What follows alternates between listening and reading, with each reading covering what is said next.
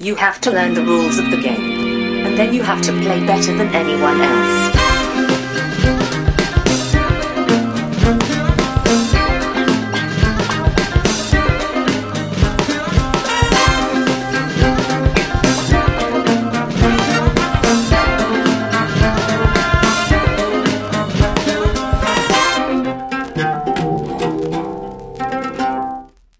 Hej och välkomna till Vems tur är det första intrycket? Det är en podcast där jag och Brisse tillsammans med 2-4 mina vänner spelar ett spel första gången och sen ger vi vårt första intryck av det spelet. Idag är jag med mig Josefin. Hej hej. Kalle. Hej. Och Anders. Hej.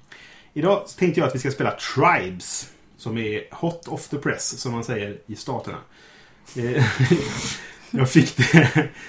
Jag fick det i onsdags tror jag. Eller något sånt där. Det är ett svenskt spel designat av en kille som heter Rustan Håkansson, som var en av dem som var med och designade Nations. Det är det han är mest känd för. Och även Nations the Dice Game. Det är utgivet 2017 uppenbarligen, för det kom precis av ett företag som heter Tea Time Productions. Är det någonting ni har hört talas om? Eller sett någonting om? Nej. Hört talas om det inte. Nations har jag hört talas om. Men... Det här är väl tanken då att man spelar tiden före det som man spelar i Nations. För Nations utspelar sig ju någon sorts antik tid, eller man ska kalla det, börja där och så bygger man framåt så att säga. Medan det här är då att man börjar på den... Det är en prequel alltså. Ja, men precis. Man börjar på Paleolithic era och så spelar man fram till bronsåldern. Där får vi se stenålder. Precis, man börjar i tidig stenålder och sen så spelar man till bronsåldern. Så det är en prequel kan man säga till Nations, där man börjar här och sen så man kan fortsätta spela Nations sen med samma. Ja, det kan man bygga vidare. Ja, precis. Men vad bra, då tar vi och spelar och så får vi se vad vårt första intryck är. Ja.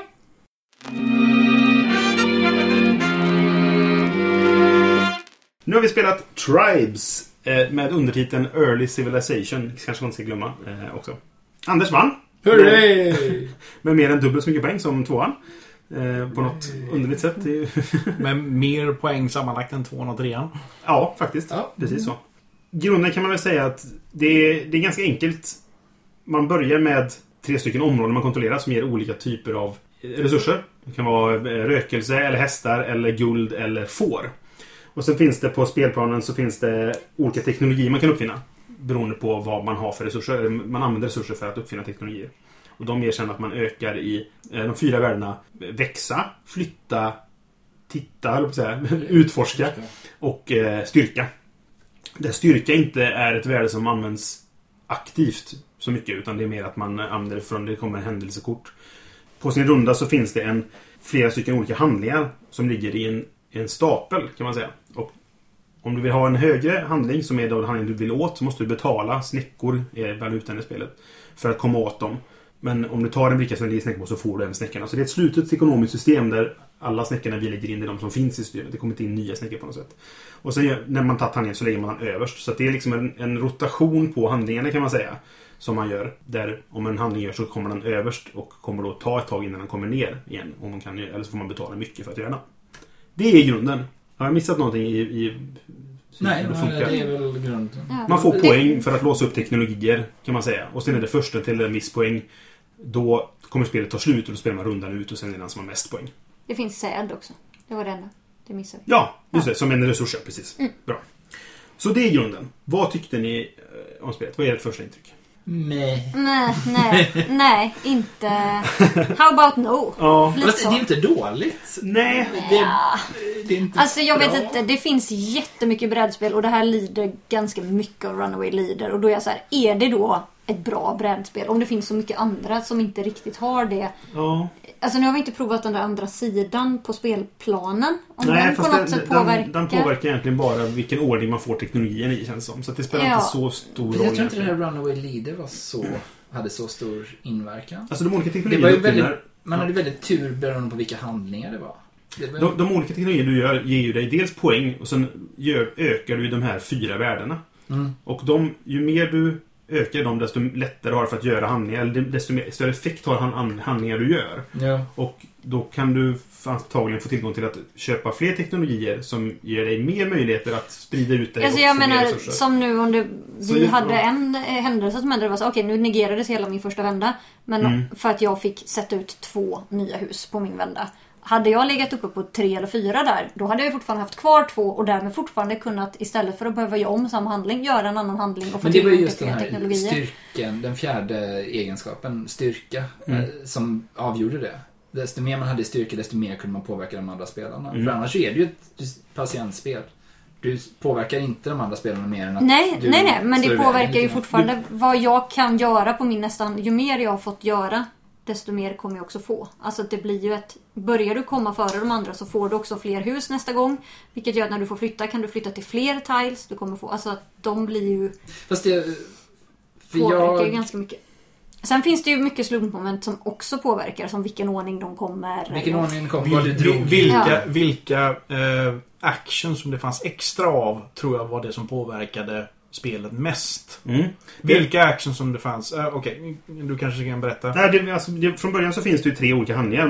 Man kan som sagt, man kan sprida sig, man kan flytta sig, man kan öka antalet hyddor man har, som är det man sen flyttar då. Och man kan utforska, vilket är att man hittar mer resursplatser som man kan flytta till.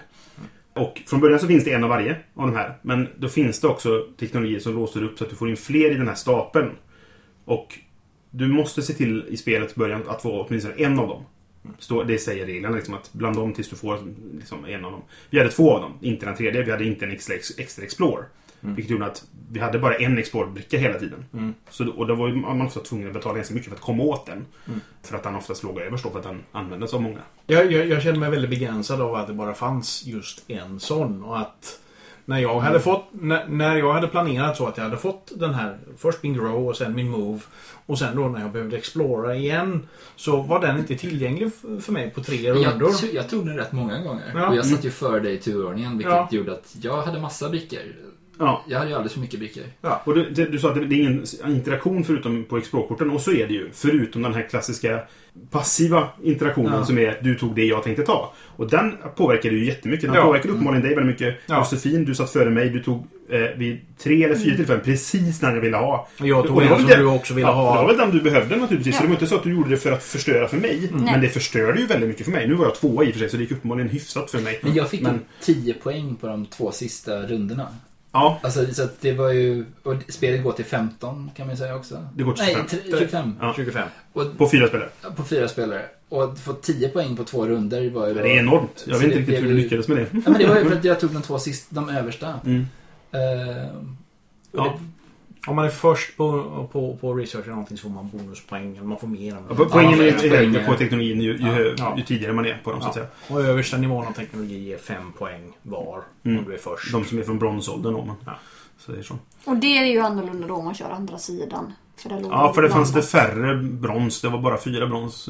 Och de låg inte alltid högst upp. Nej, precis. Det var lite skillnad på hur de låg där. Ja, det stämmer. Så det vet vi. Jag kände mig mer begränsad av urvalet av brickor. För att om du var tvungen, om du brände de seashells du hade för att komma dit du ville, så fastnade du med någonting som du inte kunde använda, eller en katastrof. Ja, du menar att för du brände dem, då hade du inte råd att flytta senare, och då fick du ta det som fanns liksom. Ja. Och då är det väldigt beroende på vad de andra har undvikit, ifall det finns något, alltså om du kan få några nya snäckor eller ifall det, så är det. Och jag satt med ett val. Det fanns en katastrof med hur många brickor på som helst. Men jag vet inte om det var dåligt taktiskt för mig att inte ta den. Men jag hade liksom bara, vad det nu var, 6 brickor och 5 av dem hade prylar på sig. Den här gjorde så att jag var tvungen att vända ner 3 av dem, men jag har fått väldigt många snäckor. Du fick en event som var en katastrof liksom. Ja. Och jag upplevde det som att jag inte hade råd att göra det. Jag hade ju råd att göra det. Och jag det hade du ju. För att jag hade ju tagit alla dina Explore. Men det känns så kontraintuitivt också. För att du, Anders, som vann nu då, med som sagt mer poäng än vad 2 och 3 hade tillsammans. Du hade bara 2 resurser. Ja, men jag hade ju bränt nästan allt. Det finns ju ett sätt då man kan vända ner resurser man har tillgång till för att få joker-resurser, så att säga. Det gjorde jag aldrig, och det kanske var det jag förlorade på. Att jag var för fel. Men för att du ska kunna göra det måste du kunna explora hela tiden. Ja, precis. Och den så att du och norpade då på något sätt. Jag vet inte. Nej, du har en resurs som du har konstant om du står på den, och sen kan du bränna den för att få en valfri. En valfri och sen inte få... Du vänder ner. Men det var ju därför det första jag gjorde när jag började var att se till att sätta på vi hade en som gjorde att man fick extra i Explore. Och det var ju det första jag gjorde var att ta den. För det första fick jag flest poäng för jag var först på den. Men jag såg också till att jag kan få mer på Explore för att kunna få. Sen hjälpte ju inte det. Jag kom ju ändå 3 av 4 liksom. Så att, men det var ändå... Du hade väldigt få brickor också. Explorer någonting. Ja, men det var ofta också det att Explorern var... Alltså, nej, sen jag tog den så, och du satt efter Karl Johan så ja, hade inte och det. om den då hade kommit ner lite så hade Karl Johan lagt massa för att få den. Och då blev det att den kom så sällan så att då blev det liksom. Det är väldigt mycket timing i spelet också. Det var det som, alltså, när du sabbade för mig Josefin så var det snarare att du sabbade min timing. Omedvetet naturligtvis. Det var inte en medveten handling du gjorde för att förstöra för mig. Men det var ju så att nästa runda så behöver jag, nu har jag growat. Eller jag har satt ut fler hyddor. Nästa runda så behöver jag flytta på dem. Ja, nu tog du emot. Ja, vad är jag då istället? Jag growade tydligen igen då. Och så satt jag där och bara hade jättemycket hyddor. Jag hade alla hyddor utom en ute på spelplanen. Men de hade ingenstans... De fick aldrig flytta på sig för att... Nej, och när man väl fick flytta så var det så här, du får flytta 2. Ja, precis. Så. För att jag hade alla resurser. Jag hade ganska bra förutsättningar. Men lyckades inte få till det riktigt. Jag vet inte. Jag får gå tillbaka till hur var spelet... Det var inte ett särskilt komplicerat spel. Det var rätt så enkelt. Det var väldigt mycket regler för väldigt lite... Det kändes som att när du läste reglerna tog det lång tid. Det är inte jättetjock regelbok egentligen. Men ja, det kanske är mer regler än vad man faktiskt känner när man spelar sen. Så kan det vara. För det var väldigt, det gick ju väldigt fort. Alltså det var lite val man behövde göra varje runda. Men det var inte som att vi behövde aldrig kolla i reglerna någon mer gång. Ja, det var en sak vi kollade upp, tror jag. Men det var väldigt... Det kändes intuitivt på det sättet, absolut. Men det är frågan om... För det är nog inte vänt mot nybörjare. Det känns som att för komplicerat för att kunna spelas av... Ja, för allting har egna regler. Det är väldigt många olika på så sätt. Det är både brickorna är en sak, resurserna är en sak. Alltså det är ganska många delar liksom.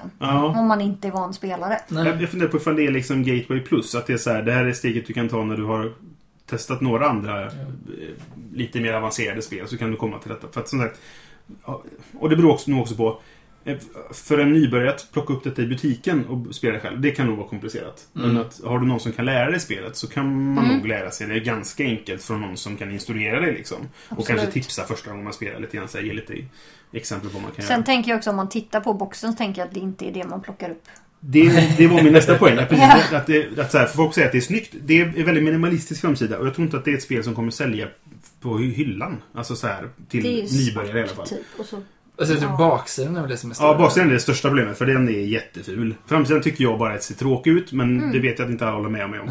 Kalle, till exempel. Ja, men jag får säga tvärtom. Jag tycker att spel överlag lider av färgglad plottrighet som inte ger någon information. Visserligen så ger den inte... Vad ger det här för information? Ja, men det är en stenyxa och så står det Tribes. Ja, men den är snygg och den är ren och den visar vad som ingår på baksidan. Ja, men den visar ingenting om hur du spelar spel i baksidan. Det gör inte vanliga spel heller. Jo! Om spelet är uppsatt på baksidan på lådan så har jag i alla fall ett hum om här kan jag i alla fall ana vad jag gör. Jag har lite egna grejer framför mig. Jag har en skärm som jag gömmer mig bakom. Det tycker jag är kul. Eller vad nu är. Här visar du hälften av komponenterna. Du visar inte ens alla komponenter. Du visar hälften av komponenterna och typ här är det en resursruta och här är spelplanen utan några saker på sig. Här är en tom spelplan. Jag tycker baksidan är katastrofalt dålig. Och jag tycker framsidan är jättetråkig. Men det är ju en smaksak kanske. Jag tycker också att framsidan är jättetråkig. Jag tycker inte att den är ful. Jag tycker bara att den är tråkig. Ja, den är snygg framsidan men är inte tråkig. Ful. Ja, det håller jag med om. Den får mig inte att så här, men jag kommer inte så här, men det här vill jag nog, utan så här. Har ni spelat Nations? Ja. Jag spelar Nation Dice med dig. Vi har nog aldrig spelat just så. Har du inte spelat det? Jag har spelat det Nations-spelet. Hade du spelat Dice Game? För det har inte jag spelat. För det påminner väldigt mycket om det här. Det är också en gateway. Det är ju samma skapare. Så det är... Fan vad jag avskydde det. Det är lite samma här att du får... fast där är det verkligen att du slår tärningar och får lite resurser. Här drog man på så det var liksom ingen interaktion. Nej, inte absolut ingen interaktion. Och så slog du tärningar och så om du hade tur så vann man. Ja, jo, men det var väl lite grann att du drog rätt och den andra gjorde fel. Så vann du. Ja. Jag har inte spelat Nations och Dice Game. Jag har spelat Nations det vanliga spelet. Och det gillar jag. Jag tycker det är bra. Men... För det är ett väldigt komplicerat spel. Det är ett halvkomplicerat civilisationsspel kan man säga. Alltså det är ett Civ-spel, men det är ganska light för att vara Civ. Om man tänker så. Men det är ju mer regler än vad det är här i. Men det är inte superkomplicerat. Tycker inte jag. Men det är väl en smaksak också. Om man vad är ett komplicerat spel för dig? The Gallerist. Eller Mombasa. Är nog de tyngsta. Varje gång vi nämner Gallerist så får vi en suck från Josefin. Ja, det är bra. Alchemist. Alchemist skulle jag säga är komplicerat. Ja. Om man spelar med fulla reglerna definitivt så är det komplicerat. Nations skulle jag säga är lättare än Alchemist. Men de är svåra på olika sätt. För alltså, Civ-spel känns som bara det är ett steg upp för de flesta spelare. Att det är i komplex grad. För att det är så många steg. Du ska bygga tech trees och du ska byta ut och du ska kriga. Det är ganska lite krig i Nations. Påminner det på något sätt? Finns det någonting här som liknar Nations som hans tidigare spel? Nej, det är inte jättemycket skulle jag säga. Sen är det skulle jag också säga att Nations gjorde Rustan tillsammans med ganska många andra. Okay. Jag tror det är 4 designers. Det här har han gjort då själv inom citationstecken. Han kanske har haft hjälp från någon och sådär. Men jag tror att det står 4 designers på Nations. Här står det en. Men ja. Jag tänkte lite grann på omspelbarheten i spelet. Den känns som den är ganska bra. Om man nu vill spela det mycket. För att du har, nu vet jag inte exakt hur många som blev över. Men du lägger upp 5 stycken i varje ålder. I alla fall på A-sidan på kartan som vi hade nu då. Och då blir det 3 eller 4 över tror jag. 4 eller 5 skulle jag säga. Var det 4 eller 5 över? Okej. Ja. Så att vilka man får där kan spela rätt stor roll. Men det enda det egentligen påverkar är vilka av de 4 staplarna, alltså de här egenskaperna som du höjer. Men också vilka resurser det behöver ha. Ja, precis. Men det finns ju bara 4 resurser. Eller är det 5? 4.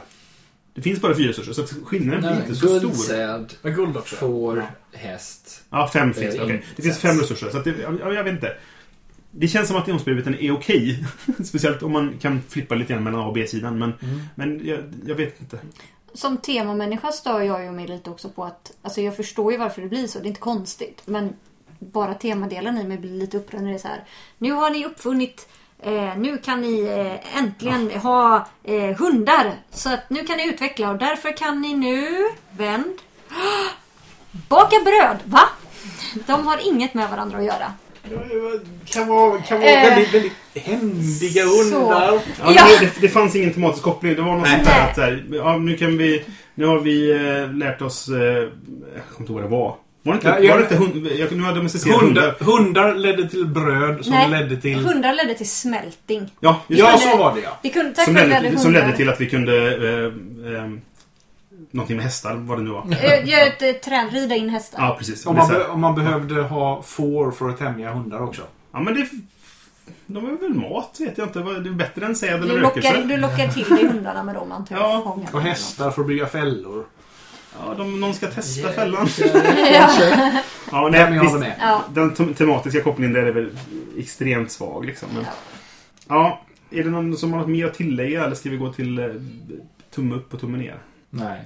Jag följer med mitt tema från förra gången. Jag vet inte om det blir förra gången i ordningen. Men pjäserna var bra. Ja, just det. När vi pratade om Dokmus som hade dåliga pjäser. Ja. Pjäserna var bra. De här nivåmarkeringarna på de olika Explorer och sådana här saker var lite för stora. Då borde det vara fyrkantiga. Ja, precis. För det är en fyrkant ruta som det ligger en rund grej. Så att när alla ligger bredvid varandra så puttar de ut varandra åt kanterna så att säga. Liksom. Och tribes eller hyddor eller vad det nu var. Var snygga och gjorde det de skulle och gick och byggde med. Sen att de kallade huts på ett ställe och tribes på ett annat ställe. Det är ju bara förvirrande. Men det är sånt som vi räknar ut. Varför var det hyddor som du flyttade omkring? Ja, det står väl läger. Normaliskt. Det borde varit gubbar. Som gubbar hade kanske varit mer logiskt på något sätt. Jag vet inte. Fast det är för du bosätter dig någonstans där du har tillgång till en resurs. Jag vet inte. Men Meeple är ju lite uttjatat kan man väl tänka sig. Kanske. Nej, jag skojar. Ja, men visst, absolut. Är det någon som vill börja med tumme upp? Eller tumme ner? Jag kan börja med en tumme ner. Ja, nej. Det var bara det. Det är för mycket slump och man kände att man inte hade så mycket att säga till om. När i de här sakerna så kunde man samla på sig de här seashells för att få det man fick. Och sen var man kört nästa runda igen. Jag ger det också tumme ner. Nej. Det visste jag alltid kunde vara brädspel. Det finns ganska många andra jag hellre spelar i så fall och lägger min tid på. Så nej. Eftersom jag äter tummen ner så måste jag göra tumme upp. För det är inte ett dåligt spel. Det är inte ett bra spel, men det är inte dåligt. Det är inte så att någon behöver inte hota mig för att jag ska spela det igen. Jag kan spela det igen någon gång kanske. Jag måste fråga, är det ett vanligt scenario att du bör bli hotad för att spela spel? Hur många spel har du på den listan? Jag har väl The Galleries möjligtvis. Men då skulle det vara en tumme ner av alla spel jag någonsin spelat. Jag känner att jag kan inte, alla kan inte ge det tumma ner. Det är klart de kan. Nej, för det är inte då. Jag förstår hur du tänker, samtidigt så är det ditt första intryck. Du fick mer poäng än 1 och 2 ihop. Jag vann ju, och jag tycker att det här var ett lysande spel som bevisade intelligens och god karaktär. Jag ger er en tumme upp. Jag förstår hur du tänker. Jag känner också så här, det är inte ett dåligt spel, men min första upplevelse av spelet är ganska negativ. Jag kommer ge det tummen ner. Vilket jag verkligen inte trodde. Jag trodde att jag skulle gilla det här spelet. När jag har kickstartat det. Så uppenbarligen så trodde jag på det när jag gav dem pengar. Men jag är besviken på upplevelsen för att jag tyckte att det var inte bra. Jag tycker inte att det är riktigt så mycket slump kanske som du tycker, Kalle.